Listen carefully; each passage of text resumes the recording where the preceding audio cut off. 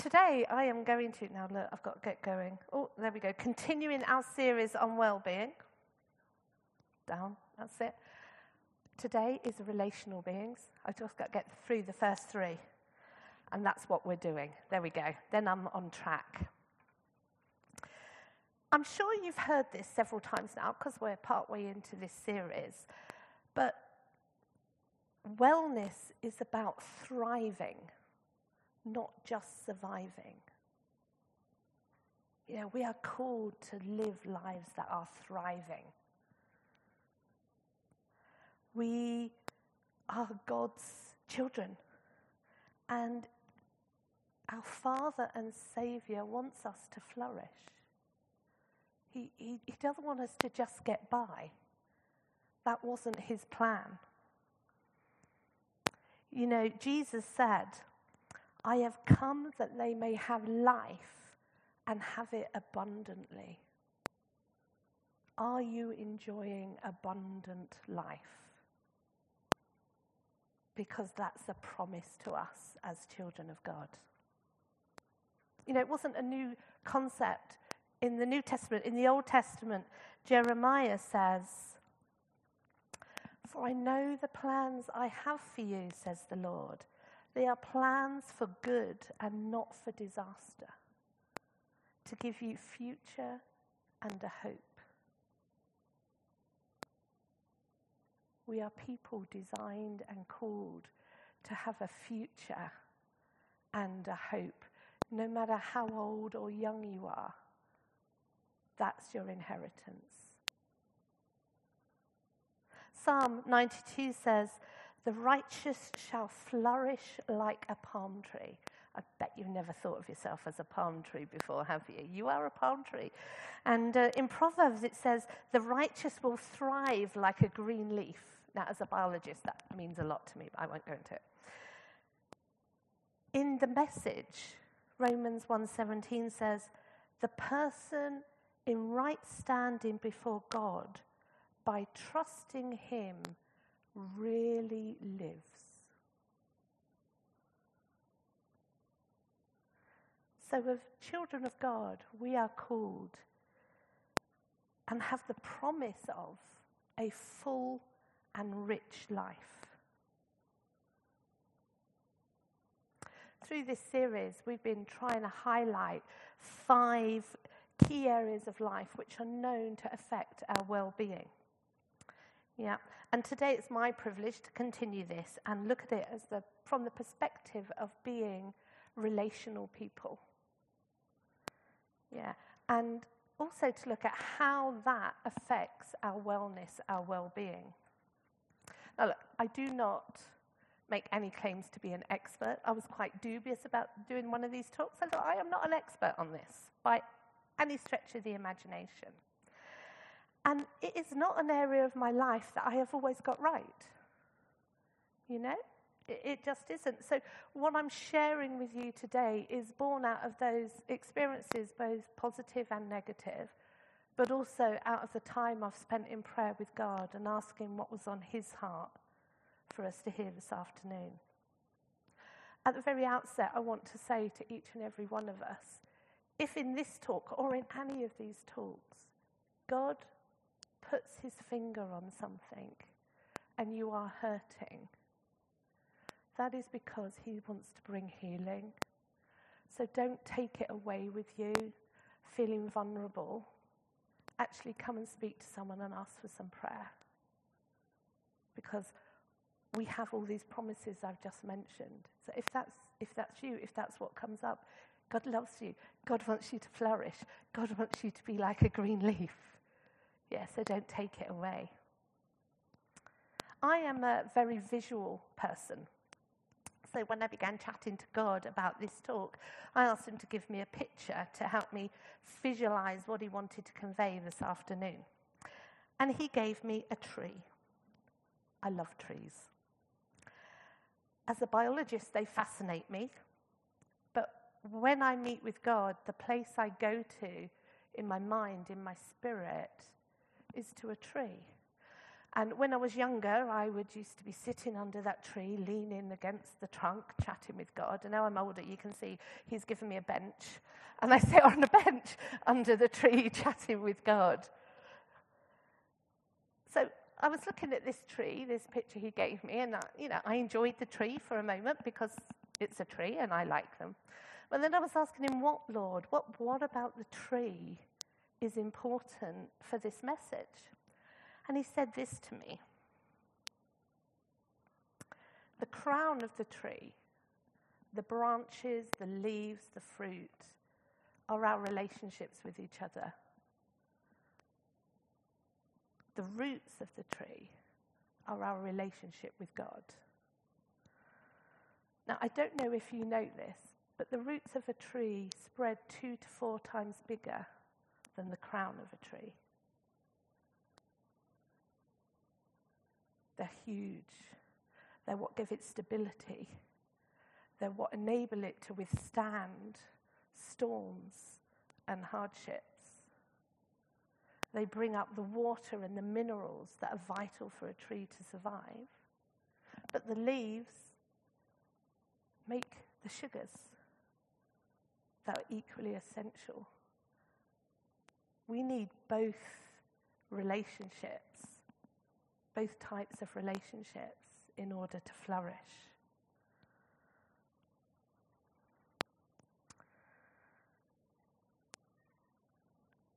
I know that you and I know this in theory.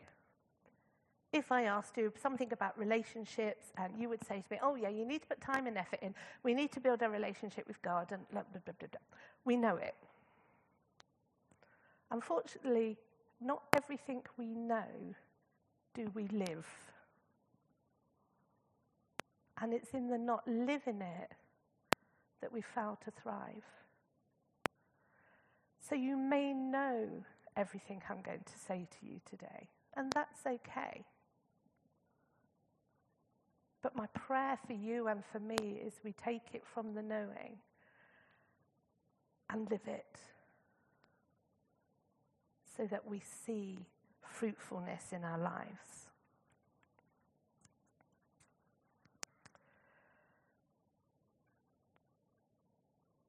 So I suppose the big question then is why? Why is it important to have these relationships? And if they're so important, how do we go about building them? Why is it important for our wellness to know God? And how do we grow our roots? That is, to develop and deepen our relationship with Him. Science, I love science, scientist.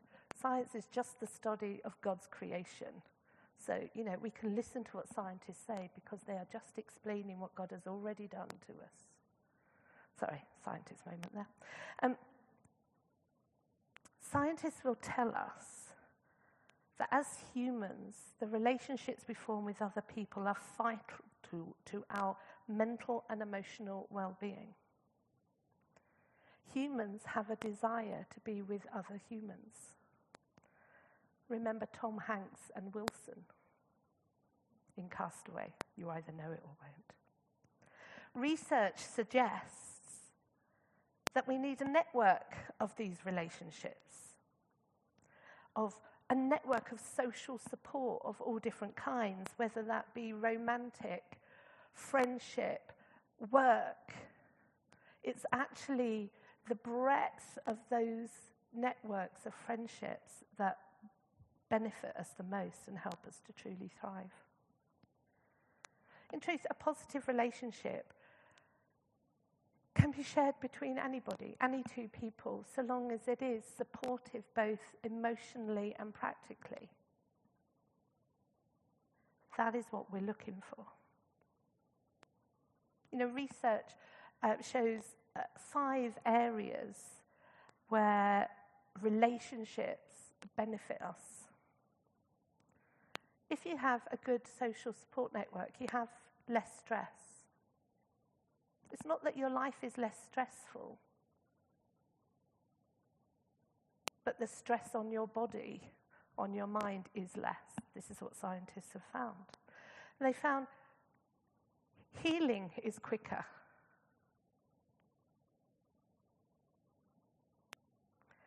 Those with long-term partners are 3 times more likely to survive the first 3 months of heart surgery than those without. Who would know? They say we're likely to have healthier behaviours if we have a good social network of friends. A greater sense of purpose, which is thought can also extend our lifespan. And even on its own, a good social network is thought to extend our lifespan. So we're 50% less likely to die prematurely. I find this fascinating. Come back to that in a minute. Conversely, if we don't have a good social network, there are consequences. The rates of depression are higher. There is thought to be decreased immune function, higher blood pressure. Now, look, I'm not going to stand here and say all this is just due to relationships. Okay, that would be foolish. We know that there's many other factors that play out in our lives. And we also know that it's not a case of one size fits all. My daughter has a capacity for friendship which is humongous. I don't think she's ever made a friend and not followed it up. So she still goes out with people she worked with, when she was at college in Starbucks. And she goes out with women my age from school who she worked with. She just is really good at friendship. My boys, much more selective. Their capacity is smaller. Their friendships are just as good. But they have fewer of them, not because they're not good at making friends, but their capacity is less. So we're all different. And I'm not trying to suggest to anyone that we should all look the same on this. But the truth is that we all benefit from love and support, both physically and mentally. I said it fascinated me, this science, and that's because it so correlates with Scripture. Don't you love it when that happens, when the scientists come up with stuff and you go, yeah, I could have told you that.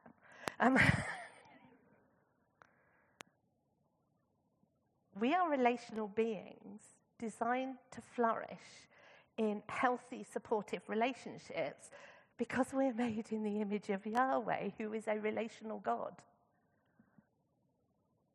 Yahweh, God, lives in that complex community of one with the Father, the Son, and the Spirit. And that relationship within the Trinity can teach us a lot about our own relationships. One of them being that unity and love always go together. We need to look out for each other and have each other's backs in the same way that the Trinity does.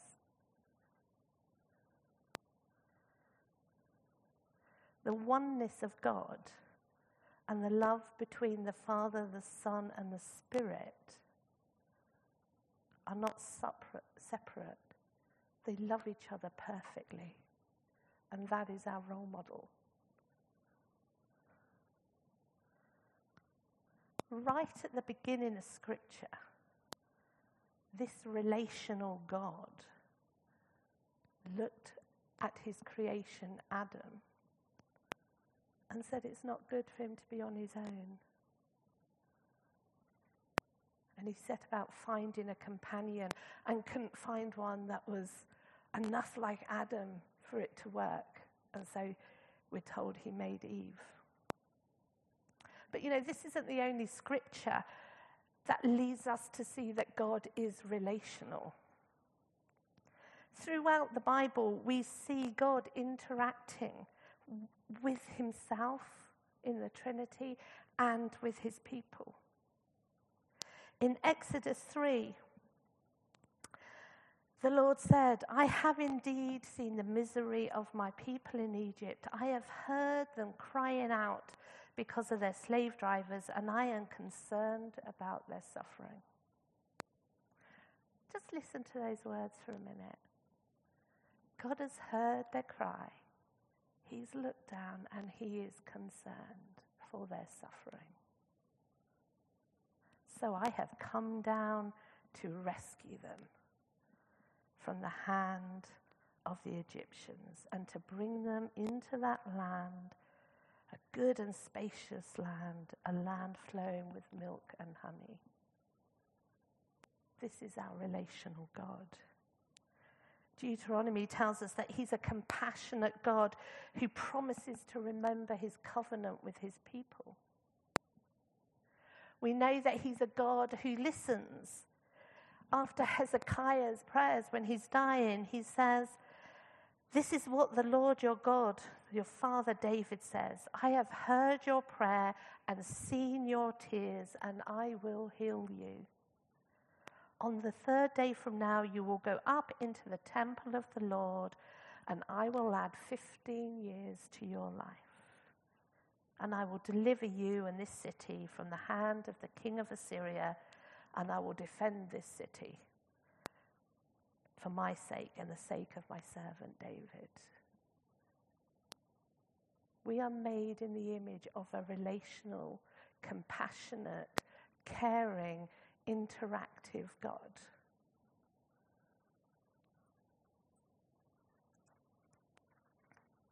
Psalm 2 says, "Ask me, and I will make the nations your inheritance and the ends of the earth your possession."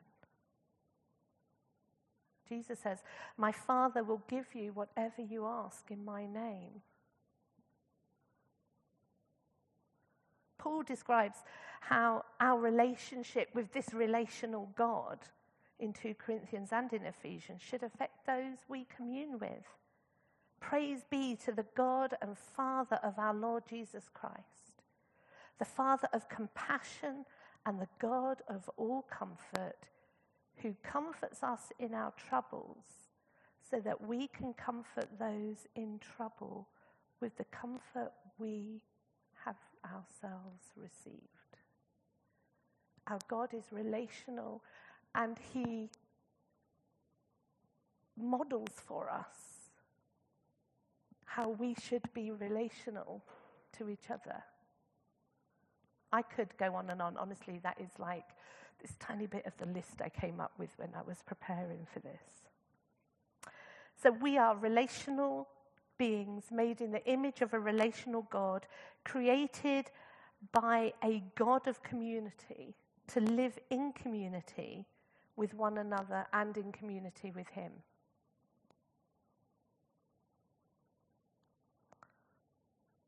Science tells us what we already know from Scripture. Strong relationships are good for us mentally and physically.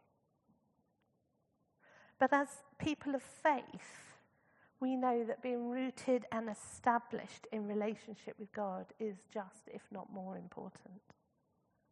Again, science agrees with us.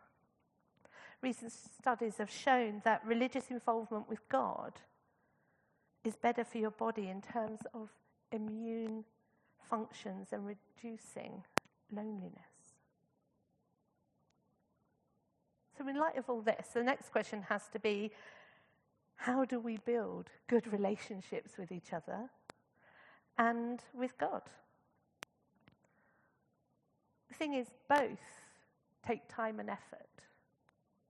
There isn't a quick fix.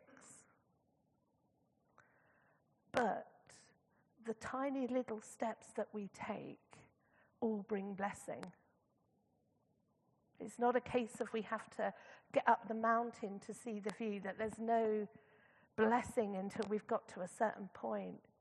Each step brings blessing.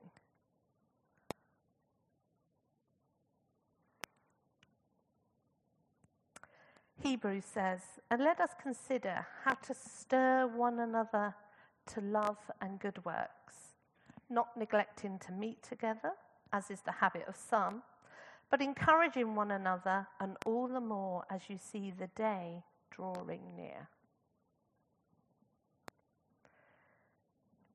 Good relationships mean we accept and offer support to each other.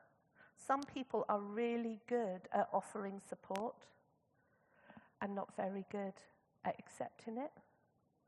Others are very good at accepting support and not very good at offering it. But we are called to do both. We need to know and own our own weakness.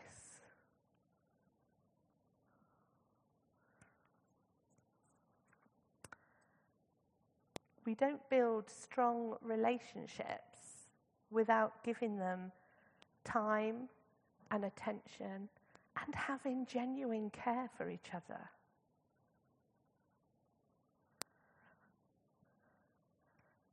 One Thessalonians says, therefore encourage one another and build one another up just as you are doing.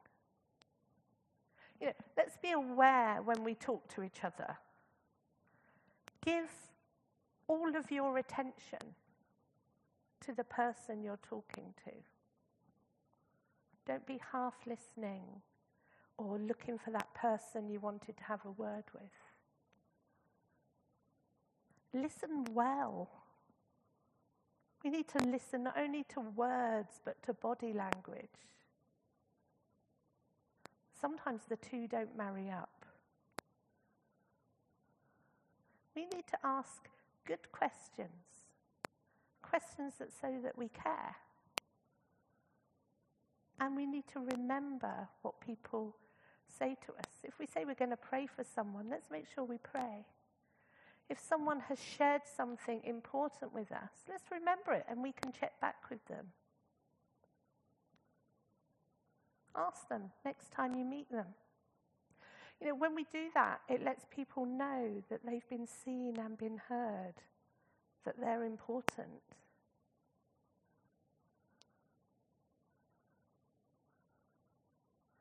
That builds intimacy, that builds closeness, that builds a relationship, that brings wellness.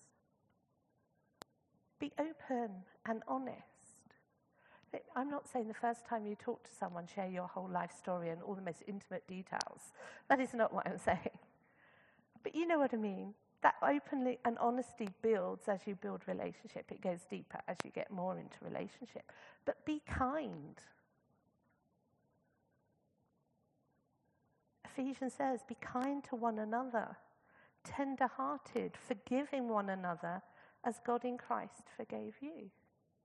He's still our role model in this. This relational God throughout Scripture tells us how to do this. For some of us here, this stuff is really easy. Like my Ellie. Make friends, keep friends. It's just like the rain falling from the sky. But there are other people who really struggle, that it's really hard. And it's scary. If you are someone that finds it easy, look out for the people that are finding it hard. If you are someone that finds it hard, don't sit on the sidelines getting ever more disappointed and frustrated. Gird your loins. Step out.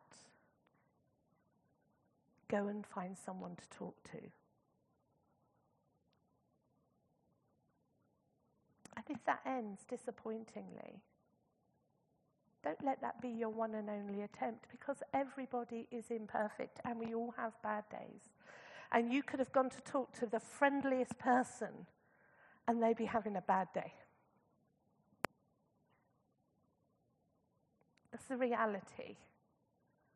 So it's like, okay. It's hard, it's difficult, but we go again.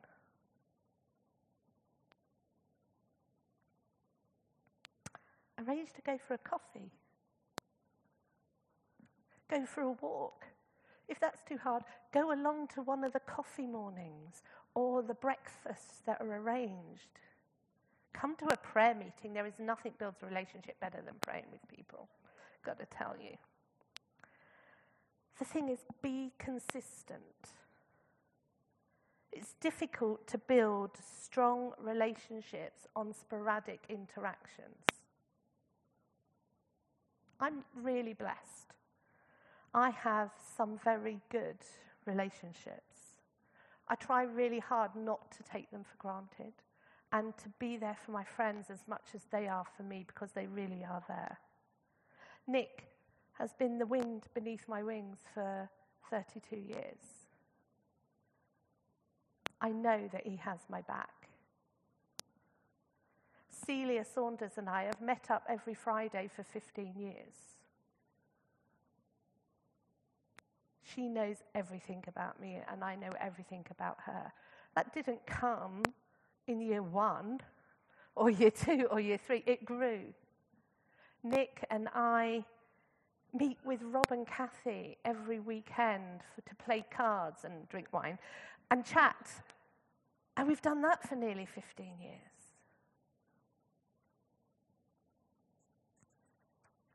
You know, we have a home group with some really long-standing relationships in it.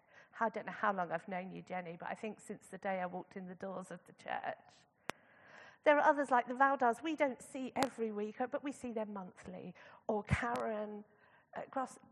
But there's time and effort goes in. And you will all have those relationships. I'm not here blowing my trumpet, but it takes time, it takes effort, it takes consistency. The parents' prayer meeting, you know, that unexpectedly has just been such a blessing in growing new friendships and intimacies. I'm blessed, but I have got it wrong. I do have broken friendships and relationships that cooled off because I didn't put the time or energy in when it was needed. So I'm not pretending that it's easy, but encouraging us all, myself as well, that it's worth the effort. No matter where you are on this, there is more. Yeah, there's always more with God. It's one of the great things. So what about our relationship with God? How do we build that? You know, if we want to get closer to God, we have to go metaphorically to where God is and place ourselves in his presence. God is always present, but he is rarely pushy. He is unlikely to knock us over to get closer to us. It does happen. He is patient, and he is loving, and he is forgiving, and he is always available. You know, just as we have the freedom to invite him into our lives in the first place, we have the freedom to invite him closer or not. Like human relationships, it takes an investment of time and attention and care. And it's up to us to take that initiative of moving closer to God, of placing ourselves in his presence and abiding there. Where do you meet with God? How do you ensure your relationship with him isn't treading water or growing cold? It's not about rules. It's not about you must do this or you must do that. But rather it's born out of gratefulness. And it's a desire to thrive and a recognition that our relationship with him is a key factor in that.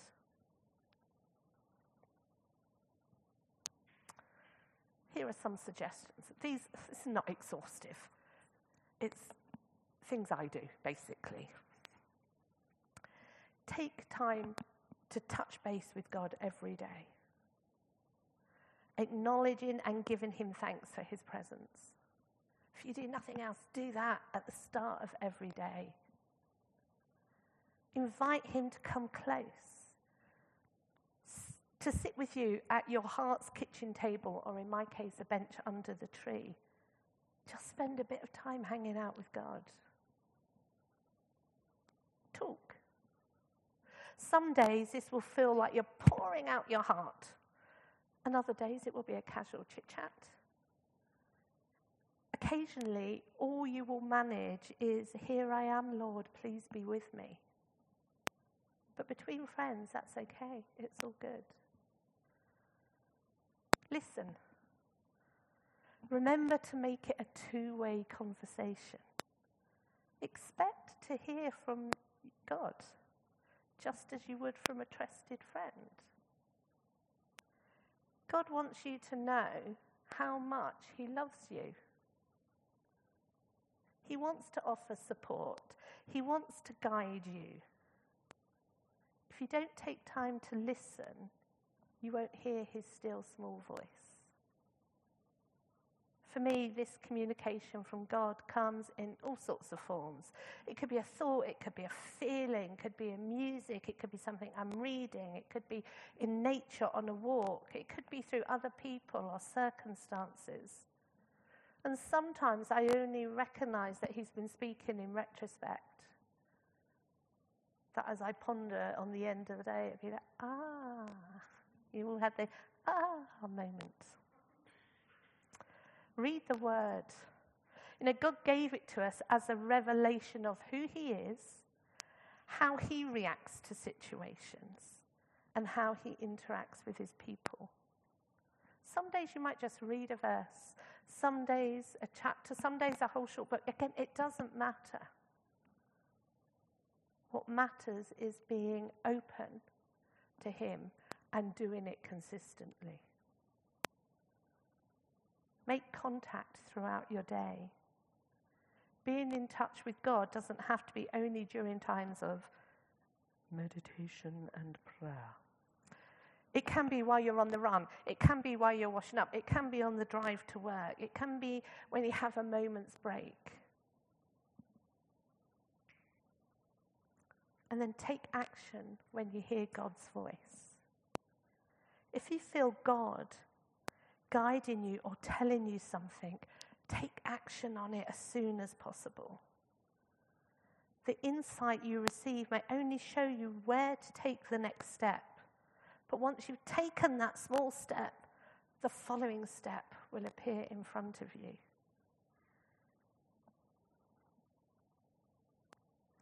We are all relational beings made in the image of a relational God whose desire is that we thrive and live well with Him and with each other. I leave you this typically obscure quote from C.S. Lewis. I like C.S. Lewis. You'll have to ponder it. Good things, as well as bad, are caught by a kind of infection. If you want to get warm, you must stand near the fire. If you want to get wet, you must get into the water. If you want joy, power, peace, eternal life, you must get close to or even into the thing that has them. They are a great fountain of energy and beauty, spurting up at the very center of reality. If you are close to it, the spray will wet you. If you are not, you will remain dry. Thank you.